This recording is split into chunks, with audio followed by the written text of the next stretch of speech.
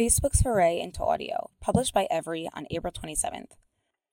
Audio is more important now than it ever has been on social media, if recent moves by Mark Zuckerberg indicate anything. Facebook has unveiled several new audio-centric features that will launch in the next few months. These features include a live audio chat room for you and your friends, a soundbite edition that will mimic TikTok-style content snippets but without the visuals, a podcast interface, and direct Spotify integration into Facebook so users can play their favorite music within the app.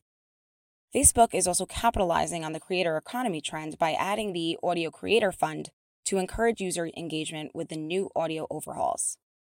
These innovations in audio-based features come alongside the decision from Facebook leadership that audio is the new frontier for social media. To compete with their rivals, Facebook is encouraging new forms of content creation on their platform. And to encourage influencers, Facebook is introducing all new creator tools and features to streamline the creator process. Zuckerberg believes that this is critical to get the ball rolling and make it easy for creators to transition effortlessly. Commenters have noticed that the live chat room feature has the potential to be a stunning success. It melds well with Facebook's existing features and could be a great source for new interaction on the platform.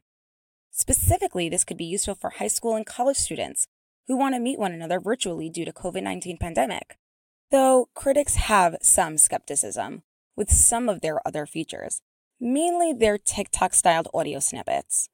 Audio snippets are believed to not work due to the social media format, revolving around text and images instead of audio and videos.